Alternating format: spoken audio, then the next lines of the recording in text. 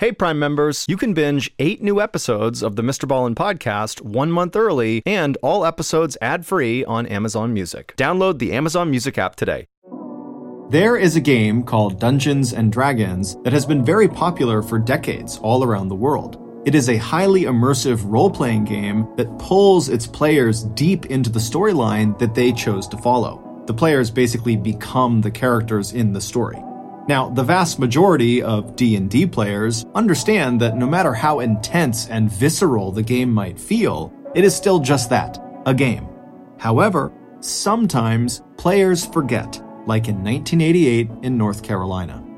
But before we get into that story, if you're a fan of the strange, dark, and mysterious delivered in story format, then you've come to the right podcast because that's all we do, and we upload twice a week, once on Monday and once on Thursday.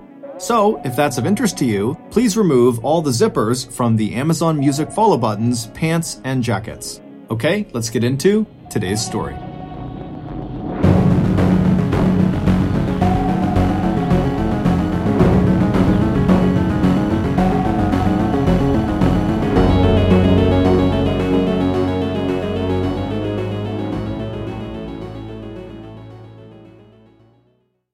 Audible lets you enjoy all your audio entertainment in one app. They offer an incredible selection across every genre, from bestsellers and new releases to celebrity memoirs, mystery and thrillers, motivation, wellness, business, and much more. Audible is like the place for thrilling audio entertainment with highly anticipated new releases and next listen recommendations. I personally am a huge fan of the Jack Reacher action series by author Lee Child. It's about this huge dude named Jack Reacher who basically just goes around the country destroying very deserving bad guys. And my favorite is called The Killing Floor, which also happens to be the very first Jack Reacher novel.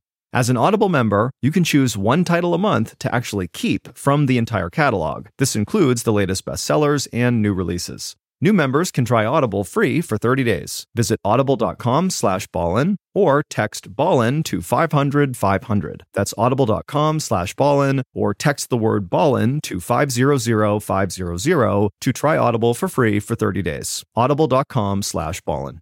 CarMax is putting peace of mind back in car shopping by putting you in the driver's seat to find a ride that's right for you. Because at CarMax, we believe you shouldn't just settle for a car. You should love your car. That's why every car we sell is CarMax certified quality, so you can be sure with upfront pricing that's the same for every customer. So don't settle. Find love at first drive and start shopping now at CarMax.com.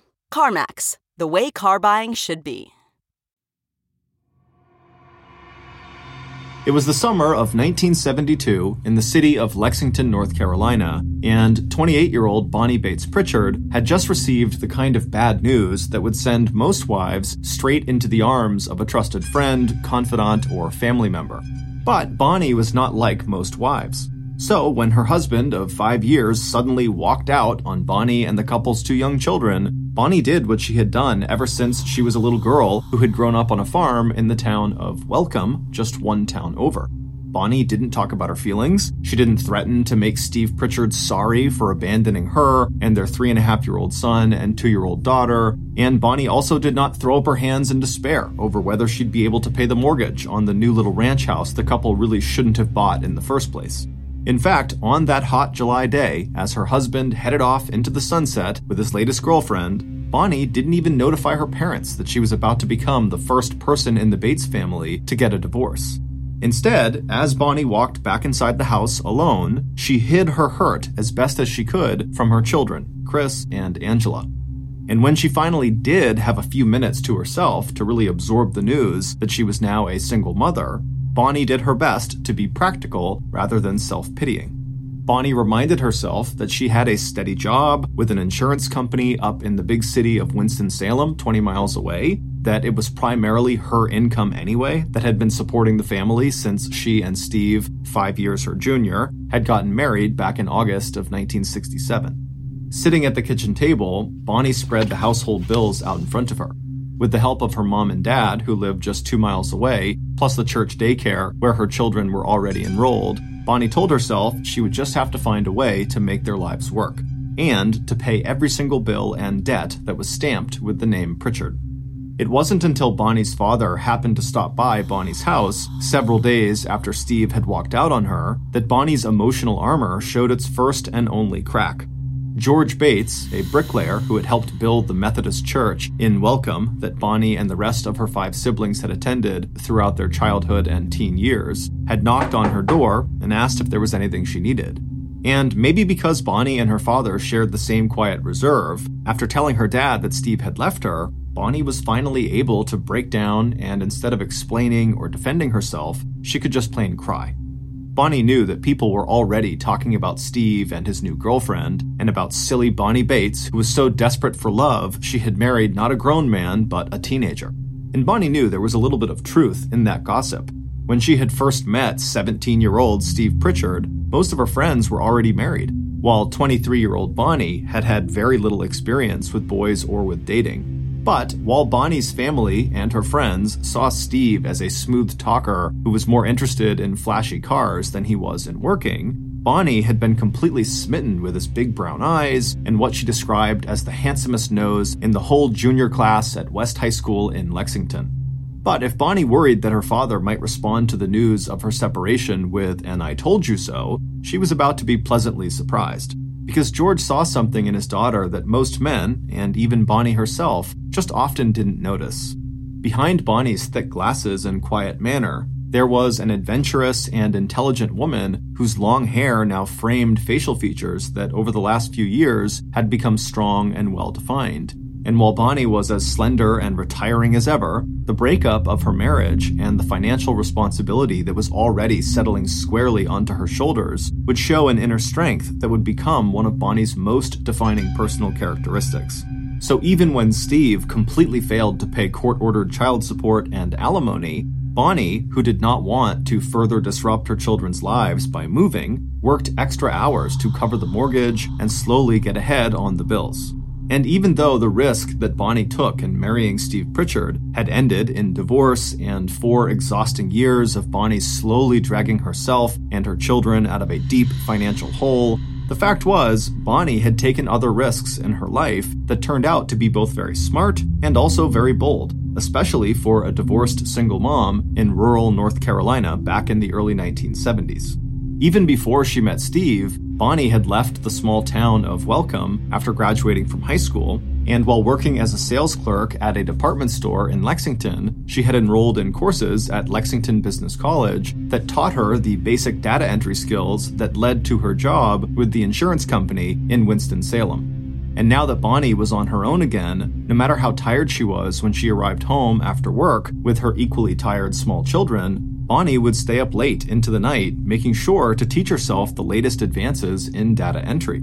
Of course, Bonnie's children also paid a high price for their parents' divorce. Steve seldom came back to visit his 2 children, and even when he did, he never seemed to have the money to pay what he owed to Bonnie. In the end, Bonnie's struggle paid off. By the time she was 32 years old, Bonnie was not only a supervisor at Intagon Insurance, she was also the only person at that level of management who had achieved that distinction, even though she did not have a college degree. But Bonnie's hard work also paid off in another way, one that she could never have dreamed of for herself. Because in 1976, 4 years after Steve had left Bonnie and the kids, Bonnie was stunned to discover that she had attracted the romantic attention of one of Intagon's highly regarded financial executives. And not only was Leith Von Steen several big rungs above Bonnie at the insurance company where they both worked, to Bonnie he also seemed totally out of her reach socially. 1 year younger than Bonnie, Leith was the only child of a very well-to-do family. And when Leith was still a baby, his parents had moved from Queens in New York City to North Carolina, where they became even more prosperous. Once in Raleigh, the capital of North Carolina, Leith's father had partnered with his brother, Leith's uncle, in running a highly successful dry cleaning business. And by the time Leith was in high school, Camel City Laundry and Cleaners had become one of the most successful businesses of its kind in the entire country. Although Bonnie and Leith only had their first social encounter right before Leith was about to leave North Carolina to take a job in Cincinnati, Ohio, Leith surprised Bonnie by courting her even after he moved. And despite the difference in their financial and social backgrounds, Bonnie and Leith actually had a lot in common. Like Bonnie, Leith was an extremely private person, although among his friends he was well liked for his sharp sense of humor and the fact that he let you know if something was bothering him, but he was not someone who held a grudge. And while Leith may have had more self-confidence and definitely more formal education than Bonnie, both of them seemed to be shy and reserved when it came to dating. But it turned out that Leith had seen in Bonnie the same qualities that were so apparent to her father and her family. Behind Bonnie's appealing but shy exterior, Leith found himself strongly attracted to Bonnie's keen mind, gentle disposition, and her dedication to her children and to her work. So, a romance that had begun with Leith overhearing Bonnie ask a friend where to get a pair of boots for a Halloween costume would culminate 3 years later in marriage. Leith had started out by asking Bonnie if she wanted a ride to go get those costume boots, and by August 17th, 1979, the couples were saying, "I do." And right after exchanging those vows, Bonnie left her job at Intigan Insurance, Leith left his job in Cincinnati, Ohio, and after a short stop in Indiana, the new family had moved back to their home state of North Carolina. There, in 1981, 3 years after their marriage, Leith and Bonnie and their 2 children settled into a roomy 2-story home on Lawson Road in the small town called Little Washington. Leith had a top job as a financial auditor for a local yarn company called National Spinning, and over the next 3 years, Bonnie would also re-enter the workforce as a computer programmer analyst, and Chris and Angela would be enjoying the kind of comfortable upper-middle-class life that had seemed so completely out of their reach when they had been children. And then, in the summer of 1987, the Von Steen family got the phone call that would again change everything. After an 18-month-long period during which Leith's beloved parents, first his father and then his mother 4 months later, became sick and then died, Leith was notified that his uncle had also passed away. And suddenly, practically overnight, Leith, the beneficiary of all 3 of his relatives, had become a very rich man. Now that all the estates were finally settled between the inheritance from his parents and his uncle, Leith was now looking at a financial portfolio that was worth $2 million, a sum that today would be worth more than $3 million. By 1988, the Von Steens had also passed some other important milestones. Leith and Bonnie had made it through Chris's teenage years, a rite of passage that Leith had found much more challenging than Chris's childhood, when Leith spent weekends and evenings taking his stepson to sports activities and after-school events. But now, Chris was 19 years old and enrolled at the North Carolina University campus in Raleigh, almost 2 hours to the west. Chris's first semester grades had not been great, so he was staying on campus for the summer semester.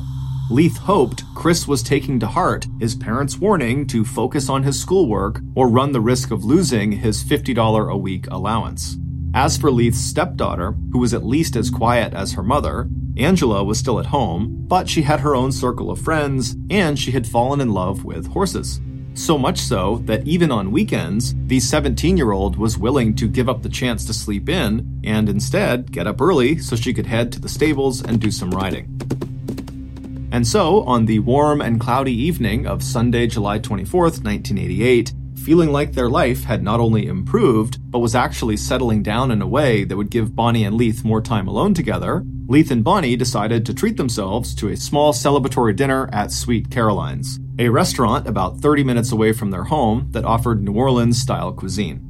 Sitting in the dark, intimate dining room splashed with color from handcrafted quilts hung from the ceiling, the 2 of them enjoyed a carafe of wine and the beef and chicken Sunday specials. Leith especially was feeling happy and hopeful. Even though Bonnie had often come along to keep him company, the 4-hour drive every weekend from Washington to Winston-Salem to take care of his mom and dad had taken a huge toll on Leith. He had gained weight, and he also knew he was drinking too much. Now he was looking forward to taking better care of himself. He was also looking forward to quitting his job at National Spinning and working with Bonnie on a computer program so they could manage their new investments together. Leith and Bonnie were also looking forward to doing a little traveling. Even though they had lived in Little Washington for more than 3 years, neither he or Bonnie thought of it as home, and both of them would enjoy seeing more of the world. Now, as Leith looked across the small table at his wife, he smiled at her composed and familiar face. When Leith had told his few close friends 5 years ago that he was planning to marry Bonnie Lou Bates, They had been surprised to hear he was even dating Bonnie, let alone that he was in love with her. But even though marrying into a ready-made family had its own challenges, Leith knew he had found the right partner. And it wasn't just that neither he or Bonnie felt the need to socialize or spend time with neighbors or coworkers. It was also the physical passion of their relationship that held them together. Just that afternoon, while Angela was out horseback riding, he and Bonnie had spent what his wife shyly referred to as a few private moments together in their bedroom. And now that life appeared to be presenting the two of them with all kinds of new opportunities, he and Bonnie both looked forward to enjoying more of those private moments. Of course, Leith had no intention of wasting their newfound wealth. He and Bonnie had already met with an estate lawyer and set up a trust for Bonnie as well as trusts for Angela and Chris that would set any inheritance aside until each child was 35 years old and had already established their own lives and careers. Not that Leith had any plans of dying anytime soon, not with so much to look forward to, and not with Bonnie standing so strongly and quietly at his side. By the time Bonnie and Leith had returned home to 110 Lawson Road, it was close to 9 p.m. The sky had cleared and was now lit by a bright moon. Once inside, Leith headed straight for bed, while Bonnie sat down on the sofa in the living room to watch TV. 2 hours later, at about 11 p.m., Bonnie went upstairs to join her husband in the master bedroom. On her way, she paused to say goodnight to Angela, who slept in the bedroom directly across the hall. Bonnie had to raise her voice to be heard over the hum of the fan that Angela kept running every night and the music Angela was listening to. But a few minutes later, Bonnie was back in the master bedroom, where she slipped into her nightgown before joining Leith in bed. An hour later, Bonnie had finished reading one of the romance novels she enjoyed, turned out the light next to her side of the bed, taken off her glasses, and fallen asleep. Even though the night was warm, Bonnie enjoyed feeling Leith's body pressed against her own.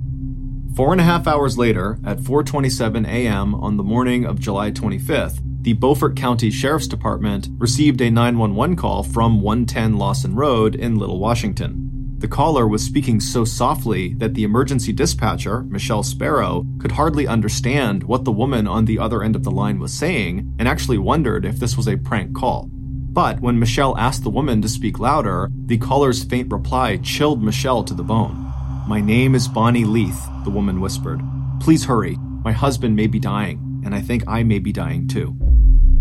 Within minutes of Bonnie dialing 911, the first police and medical personnel had arrived at the neat white frame house on Lawson Road, and the sight of what lay behind the door of the Von Steen's master bedroom shocked even the most hardened and experienced of the first responders. The walls and ceiling of the bedroom were literally dripping with blood. Even before the medics checked for a pulse, it was clear that the stocky man on the bed, dressed only in his boxers, was dead. With his swollen eyes and crushed skull, he was clearly the victim of one of the most gruesome and violent attacks that Beaufort County law enforcement had ever seen. But it was the person lying on the floor next to the bed who commanded the attention of medics and later police, because it was clear that whoever had just killed Leith Von Steen had also intended to kill his wife Bonnie. And from the look of the cuts on Bonnie's face and the 2.5-inch long stab wound in the center of her chest, that attempt had very nearly been successful. By the time Bonnie had been rushed to the hospital, she was already suffering the effects of a collapsed lung and massive blood loss. But even as medics raced to stabilize Bonnie's dangerously low blood pressure, one of the first responding police officers who had cleared the house of intruders had opened the door across from the master bedroom and found Bonnie's daughter, Angela, still fast asleep, with a box fan positioned right next to her bed, blowing air directly onto the young woman.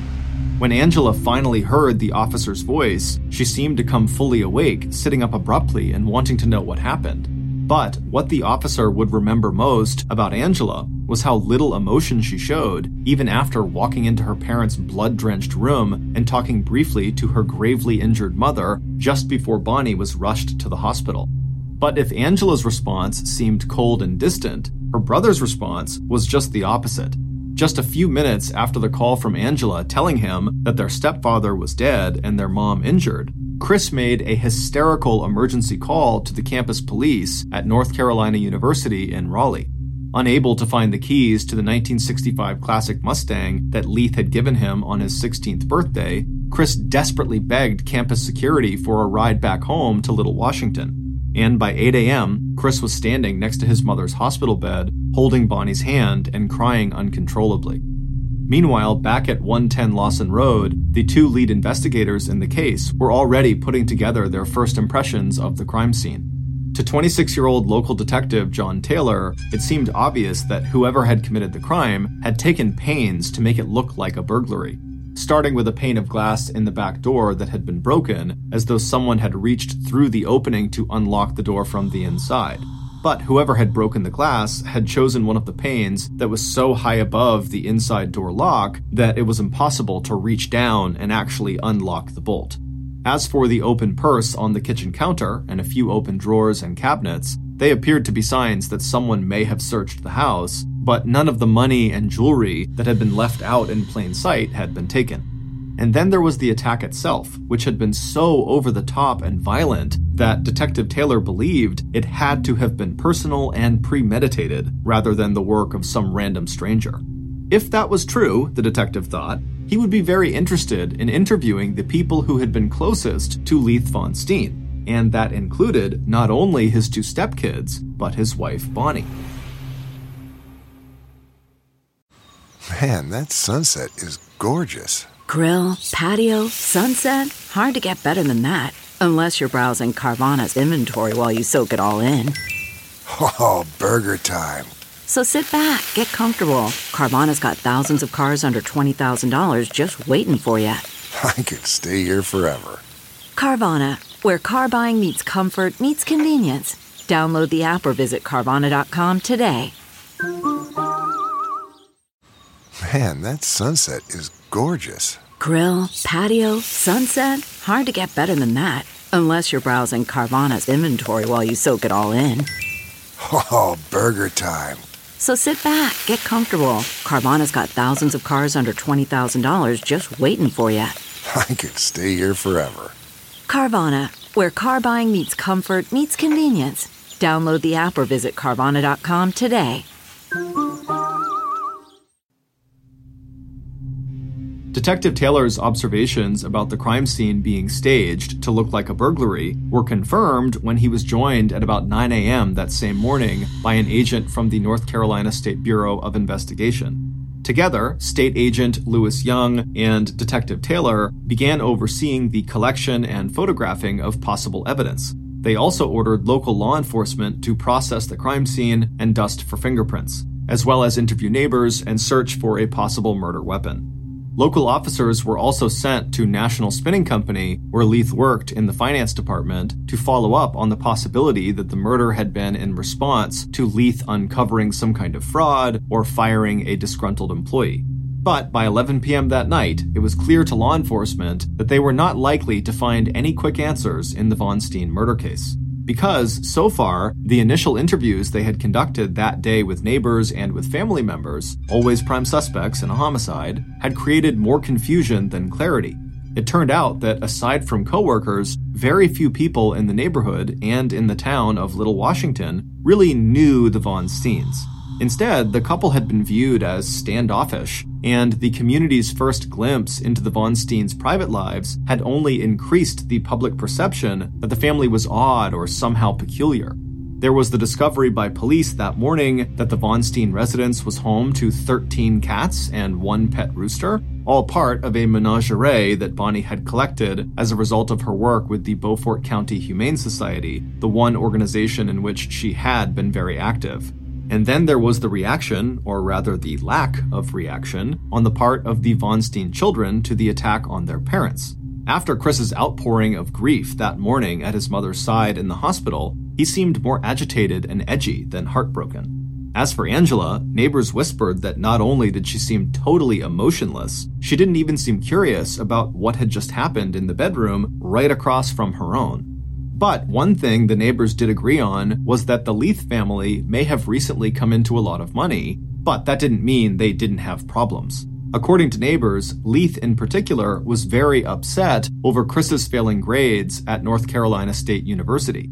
There were other rumors too. Maybe Bonnie had killed her husband in order to inherit his newfound wealth, and then she had turned the knife on herself to deflect police suspicion.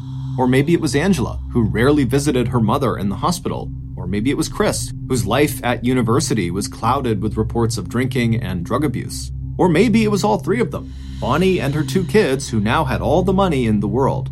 But the Von Steens themselves totally rejected these reports as completely inaccurate. And as police soon found out, as far as motive and alibi went, immediate family members were all in the clear. Not only could multiple witnesses confirm that Chris was 2 hours away in Raleigh when his parents were attacked, he told investigators that any friction between him and his stepdad had been totally minor. And when police turned their attention to Angela, her story lined up with what her brother had told them. She and her brother didn't always see eye to eye with their parents, but that didn't mean the kids wanted to kill their mom and dad. As for the night of Leith's murder, Angela had nothing to add to what police already knew. Between the whirring of the fan right next to her bed and the fact that she was a heavy sleeper, she had heard nothing and had slept through the entire attack. As for Bonnie, police went to speak with her just hours after the attack on Monday afternoon in the hospital. She would survive her injuries, but the 3 messy gashes on her forehead would eventually require several rounds of plastic surgery. And her doctors dismissed the idea that her injuries, which were serious enough that she would not be allowed to leave the hospital for another 7 days, could have been self-inflicted. But despite Bonnie's best efforts to tell police what happened on the night Leith was killed, all she could offer were a series of disjointed memories. She'd been awakened by screams from her husband, who had seemed to be leaning over and trying to protect her from something or someone, and the only image Bonnie had of their attacker was that she thought it was a man with bulky shoulders who had been swinging a club of some kind. As for the exact time of the attack, it must have happened after midnight when Bonnie had fallen asleep. But she also believed that she had lost consciousness at some point after the attack, and it was only when she came to later that she made the 911 call to Beaufort County Dispatch at 4:27 a.m. As for problems within the Von Steen family, Bonnie just shook her head. Leith had really been the only father her kids had ever known, and he had been a very good dad. Yes, Bonnie told police, of course there had been arguments, but even the very worst of those between Leith and Chris had never resulted in any physical violence. And even though Bonnie was pleasant and cooperative with investigators throughout the interview, it was also clear that she was frustrated that police seemed to be focusing their suspicions on her and her children. Because to Bonnie, that just didn't make any sense. Someone had obviously intended to kill her, as well as Leith, and now that the murderer had failed, what if they came back and tried again? And even worse, what if this person also tried to hurt her kids? So even as Bonnie told police that she understood that they had to rule out family members from their suspect list, what she really wanted to know was what other leads police were pursuing in their hunt for her husband's killer. And it wasn't until the evening of the next day, Tuesday, July 26th, almost 48 hours after Leith had likely been killed, that local police had an answer to Bonnie's question. It would turn out that just minutes after Bonnie's 911 call in the early morning hours of Monday, July 25th, Washington police had also received another call reporting suspicious and possible criminal activity in that same area.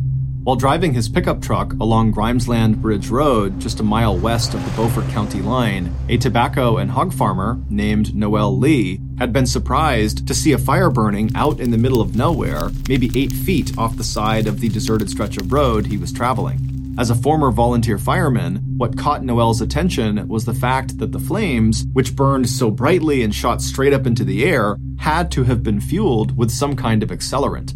After making sure that the fire had no chance of spreading in the wet, swampy surroundings, Noel put in a call to the Little Washington Police Department. Maybe it was nothing, the farmer reported, but he knew it had to have been arson, meaning someone had set this fire on purpose. In the uproar over Leith's murder, Noel's report did not make it onto Detective Taylor's desk until almost 2 days later. But by 11:30 p.m. on Tuesday night, the investigator and several officers were out on Grimesland Bridge Road examining the site of the fire. And that's when investigators got their first important break in the Von Steen murder case. Poking through the charred remains of the fire, Detective Young found a partially melted hunting knife with a 6-inch long blade. The fire may have destroyed any fingerprints or traces of blood, but the medical examiner would later confirm what police already knew. They had just found their murder weapon. And that wasn't all. In addition to several pieces of burned clothing and a sneaker, police also discovered a singed but still readable hand-drawn map of Smallwood, the exact neighborhood where the Von Steen family lived. And right there on a road clearly labeled Lawson was an X next to the house numbered 110. Police now had several new and critical pieces of information. Assuming the fire had been deliberately set by Leith's murderer in an effort to dispose of any evidence related to the crime, the map police found confirmed that attack on the Von Steens was definitely not a random burglary. And since the murderer had apparently needed detailed directions to find the Von Steens' house, the murderer probably wasn't from Little Washington. But even using the clues they had uncovered in that fire, it would still take police another 11 months to track down the person who had murdered Leith Von Steen. And during that time, the physical and mental health of the Von Steen family deteriorated. After getting discharged from the hospital on August 1st, 8 days after her husband's murder, Bonnie moved herself and her children first to a Holiday Inn in Little Washington, then to her parents' house in Welcome, and finally up to Winston-Salem into the cramped, dark house that had once belonged to Leith's parents and that now belonged to Bonnie. Meanwhile, Bonnie continued to suffer adverse effects from her injuries, and Chris dropped out of North Carolina State University. Angela's attempts to move on with her life also failed when she enrolled and then withdrew from a small college in southwestern Virginia. But it wasn't until June of 1989, almost a year after Leith's murder, that police were finally able to give Bonnie and her family the answers Bonnie had so desperately wanted. And those answers would not only shock all of Little Washington and Bonnie's hometown of Welcome, it would catapult the Von Steen murder onto the front pages of national newspapers for weeks and months to come. Based on the information and evidence police discovered from the site of the fire on Grimesland Bridge Road on July 26th, a day after Bonnie's 911 call to local police, here is a reconstruction of what happened in the early morning hours when 42-year-old Leith Von Steen was murdered. After Bonnie said goodnight to Angela sometime after 11 p.m. on the night of Sunday, July 24th, she walked back into the bedroom she shared with Leith and changed into her nightclothes. Just before getting into bed, Bonnie gently roused her husband to see if he might like a glass of iced tea or water. After a mumbled no, Leith turned over and immediately fell back to sleep. After reading quietly for 30 minutes, Bonnie took off her glasses, turned off her bedside light, and she too fell fast asleep. Meanwhile, the killer had made their own preparations for the night, packing a baseball bat and hunting knife into a green canvas knapsack. And now, at 2:30 a.m., the hand-drawn map spread out on their lap had led the killer directly to their target here in the town of Little Washington. They had actually arrived a little earlier than expected, so for the next half hour, the killer just sat in their car and absently fiddled with the key to the back door of 110 Lawson Road, and they made a mental review of the inside of the house. The killer didn't think getting in or out of this house would be a big problem. And sure enough, about 30 minutes later, dressed in dark clothes and carrying the green knapsack, the killer made no sound as they slipped inside the back door and, just as quietly, made their way up the stairs to the first bedroom on the right. If need be, they would kill the girl named Angela too. It all depended on the next few minutes and whether or not she slept through what was about to happen. Stepping across the threshold into the master bedroom, the killer paused, allowing their eyes to further adjust to the dim moonlight shining in through the partially curtained windows. Then the killer took a deep, steadying breath and gripped his weapons. First the bat, then the knife, he told himself. And then, feeling ready, he stepped forward and got to work. By the time Bonnie woke up to the sound of her husband's short, piercing screams, Leith was sitting up in bed. In the minutes that followed, the assailant would hit Leith at least 5 times in the head with the baseball bat, causing deep skull fractures and multiple cuts and gashes. The assailant would also strike Bonnie in the head and sides, including a blow aimed at Leith that would break Leith's wrist and fracture Bonnie's thumb. Along with cataloging defensive scrapes and bruises, the medical examiner who would later conduct the autopsy on Leith's body reported a total of 7 stab wounds in Leith's upper back and shoulder, and 1 stab wound to the left side of his chest that had completely punctured his heart. Throughout the attack, Bonnie was aware only of a single dark figure at the foot of the bed, striking her and her husband again and again. and with each blow and each downward plunge of the hunting knife, another spray of blood spattered across the walls, the bed, the floor, and the ceiling. At least twice during the attack, Bonnie lost consciousness, and the last image she had of the attacker was when she woke up on the floor next to the bed and the assailant was standing at her feet. Then the figure disappeared and Bonnie heard a whooshing noise and the soft click of a bedroom door closing before she once again drifted into unconsciousness. What the murderer did not know was that Bonnie was not dead. The knife strike into the very center of Bonnie's chest had glanced off bone and cut not onto the heart, but into the chest wall, causing her lung to collapse and her chest cavity to fill with blood, but leaving her heart intact. When Bonnie woke again just before 4:30 a.m., she reached up, thinking she needed to get back on top of the bed. That's when she felt Leith's hand. His fingers were sticky with blood and were hanging limp off the side of the bed. It was at that point that Bonnie, who was now sure that her daughter Angela must also be in danger, dragged herself to the phone and called 911. Meanwhile, the killer had already left the house. Just before exiting through the back door, they had rifled through the handbag that had been left out on the kitchen counter, and then they knocked out a pane in the back door window so it would look like the door had been forced open and the house had been robbed. But even then, as he failed to grab the green knapsack he dropped on the back porch, the killer's thoughts were already far away. All summer long, the killer had gotten more and more deeply involved in the game. But until now, all the points the killer had ever earned in the game had been based on carrying out imaginary adventures, just role-playing different scenarios they'd created in their mind. But tonight, this adventure had been real. This time, the killer had entered a real castle, killed a real sleeping overlord, spared his sleeping daughter. This time, the killer hadn't used a game board and dice and a deck of cards to play Dungeons and Dragons. This time, the killer had brought their favorite, all-consuming game to life.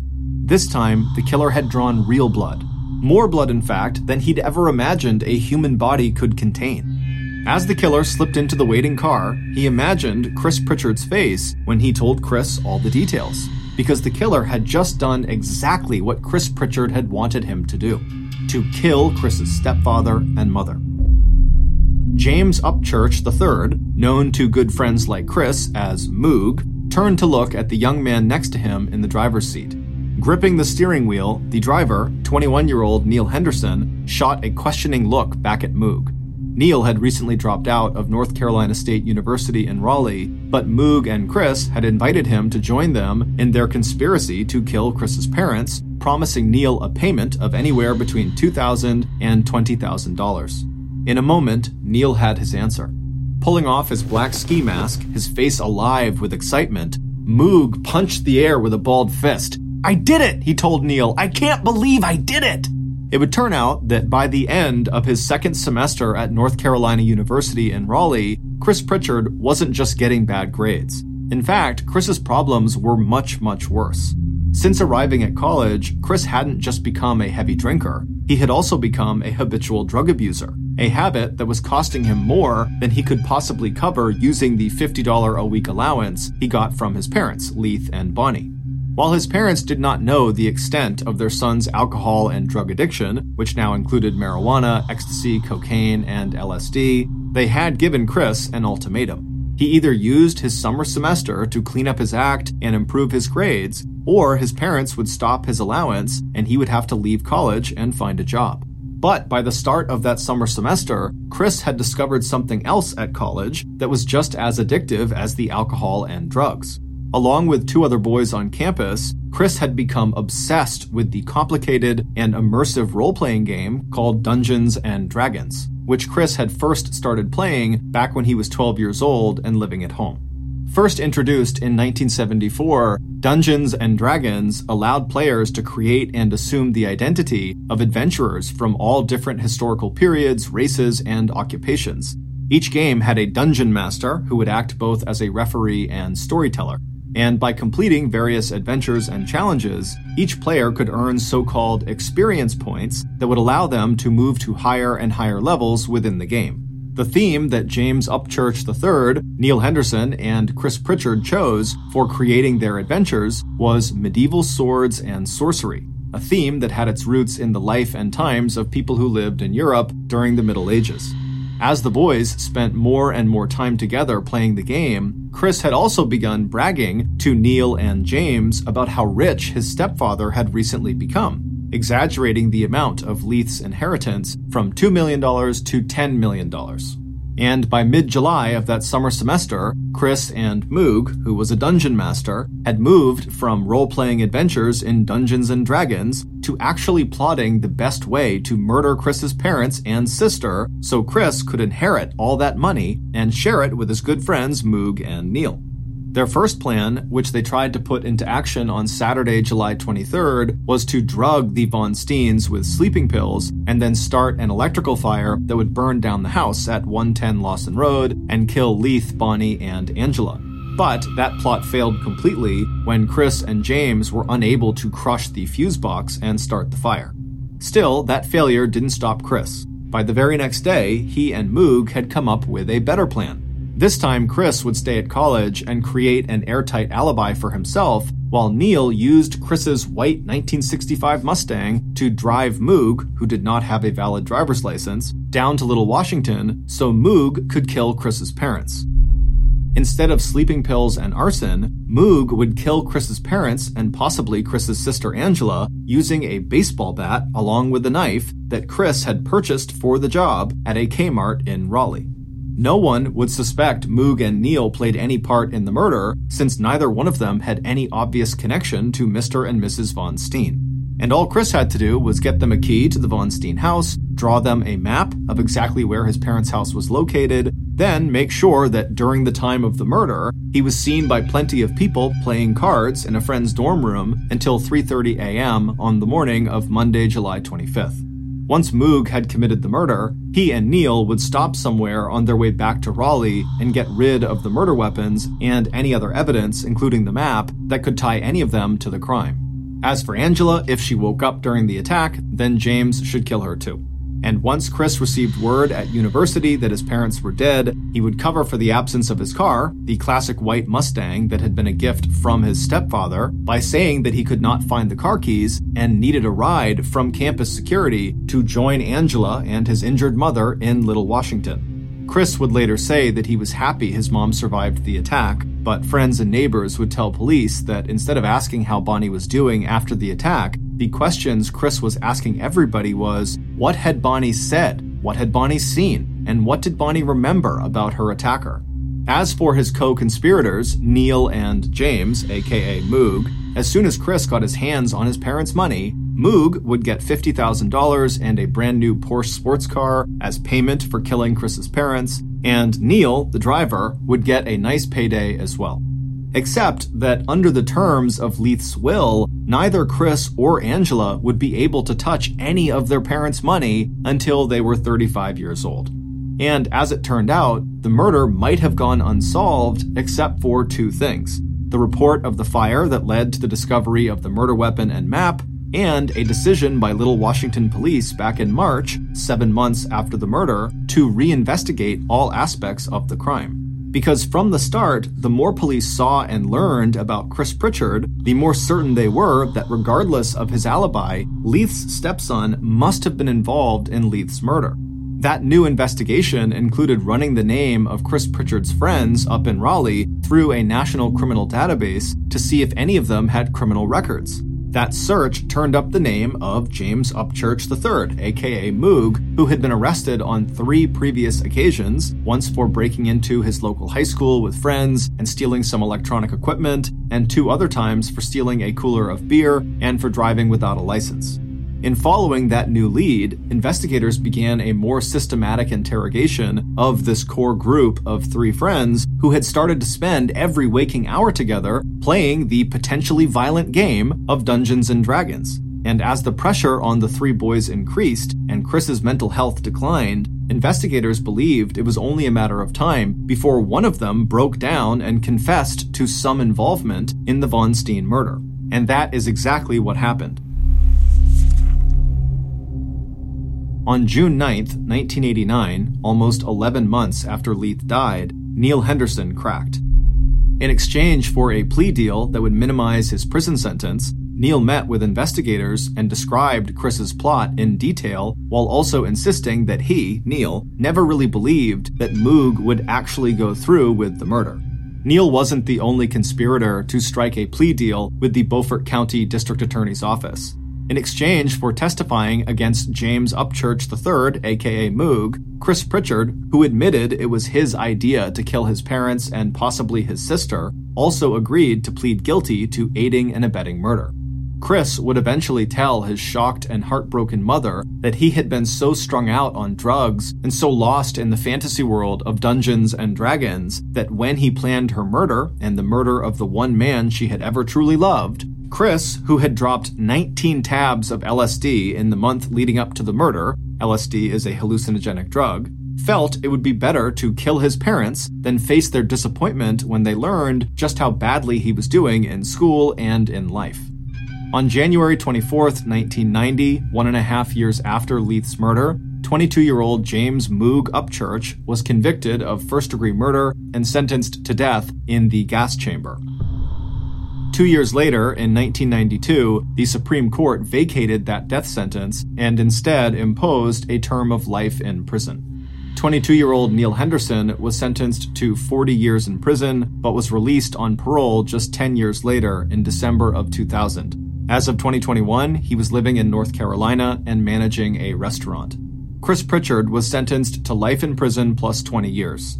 After going through drug and alcohol rehab, he became a born-again Christian and was released on parole in May of 1997. Immediately upon his release, Chris returned to North Carolina and moved back home with his mother. Chris completed his parole in May of 2012. As of 2022, he is a manager for a men's program at Soteria Community Development Corporation and lives near Spartanburg, South Carolina with his wife. Chris and Bonnie remain close. We want to thank two authors whose nonfiction books were key sources in writing this podcast episode. The first is Cruel Doubt by Joe McGinnis, and the second is called Blood Games, A True Account of Family Murder by Jerry Bledsoe. Both books were published in 1991, and in the following year, each was the basis for either a TV movie or miniseries. If you're interested in learning more about the Von Steen case, please check out our sources for links to official documents, as well as newspaper, magazine, and internet articles. Thank you for listening to the Mr. Ballin podcast. If you got something out of this episode and you haven't done this already, please remove all the zippers from the Amazon Music follow buttons, pants, and jackets.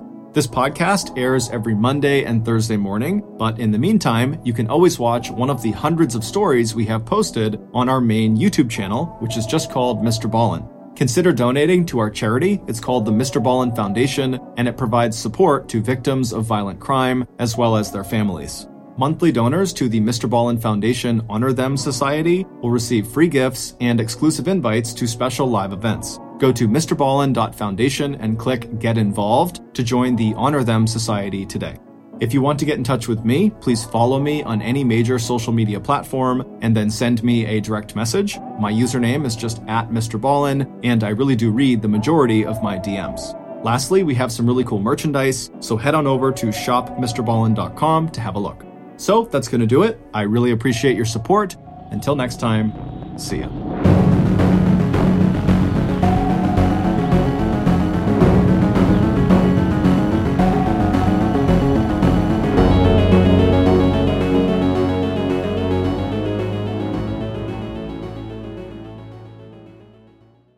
Hey, Prime members, you can binge 8 new episodes of the Mr. Ballin podcast 1 month early and all episodes ad-free on Amazon Music. Download the Amazon Music app today. And before you go, please tell us about yourself by completing a short survey at Wondery.com/survey. If you're listening to this podcast, then chances are good you are a fan of The Strange, Dark, and Mysterious. And if that's the case, then I've got some good news. We just launched a brand new Strange, Dark, and Mysterious podcast called Mr. Ballin's Medical Mysteries. And as the name suggests, it's a show about medical mysteries, a genre that many fans have been asking us to dive into for years, and we finally decided to take the plunge, and the show is awesome. In this free weekly show, we explore bizarre, unheard of diseases, strange medical mishaps, unexplainable deaths, and everything in between. Each story is totally true and totally terrifying. Go follow Mr. Ballen's Medical Mysteries wherever you get your podcasts, and if you're a Prime member, you can listen early and ad-free on Amazon Music.